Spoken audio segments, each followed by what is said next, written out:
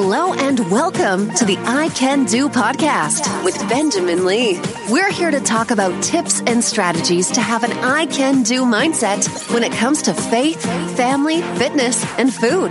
Let's go. Here's your host, Benjamin Lee.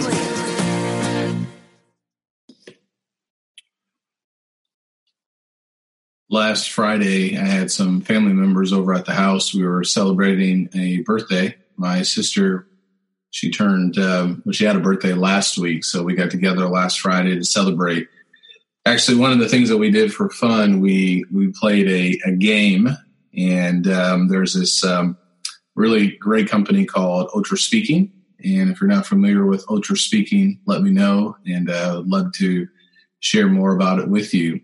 So on their platform of games, it's kind of like a flight simulator that helps you with public speaking and getting more comfortable being in the moment and speaking on the fly and really just kind of being able to navigate the turbulence that comes with public speaking. My sister gave this really great talk where she just spoke for a few minutes, and it was really powerful, and I want to share some of those thoughts with you. And what stood out to me with her talk was this idea of get back in. Get back in. So she shared this story when me, her, and my mom, my dad was not around for the most part when I was growing up. So we had a lot of memories. We lived in apartments for most of our lives, and there was one particular apartment complex in Urbana, Illinois, that had this pool in the middle of the apartment complex. So it had all these apartments, and then right in the middle was this pool. And I have so many great memories of learning how to swim in that pool. The shallow end was 3 feet. The deep end was 8 feet. And that 8 feet at that time, can't remember exactly how old I was, but that 8 feet felt like 20 feet. So my sister shared with us how there was a moment that really changed so much for her. It was a very important childhood moment.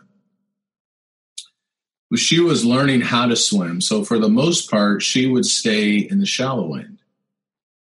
But slowly she gained confidence and went closer and closer to the deep end. But she didn't go all the way. So, you know, the rope that divides the shallow from the deep. So she would hold on to that rope quite a bit. Well, she got bold one day, I guess, and as she was holding onto that rope, maybe she put her head underneath that rope, and she started going further into the deep end. But didn't work out the way that she wanted it to. So there was this moment where she felt like she was drowning, and maybe she could have drowned if someone didn't help her out of that deep end. You can imagine the fear and the nervousness. And I didn't know this part of the story, where she shared with us how she went back into the house or back into our apartment. And she told Mom what happened. And my mom, very gentle woman, very compassionate woman, no doubt, probably gave her a hug and comforted her. But then she told her, get back in. When I heard those words, I was amazed.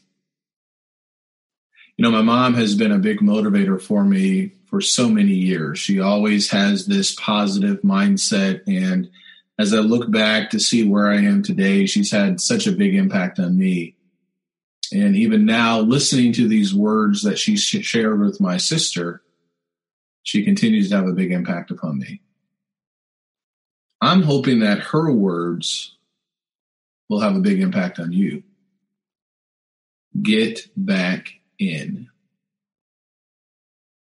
Well, my sister did that. She got back in, and in the process of time, she learned how to swim, and eventually she was going to the bottom of the deep end, sitting at the bottom. You know, I used to sit at the bottom of the deep end and then push off. And that is one of the benefits when we get back in.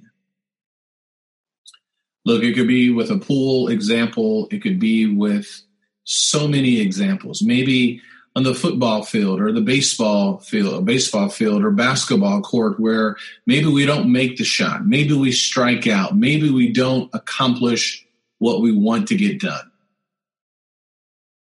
Get back in.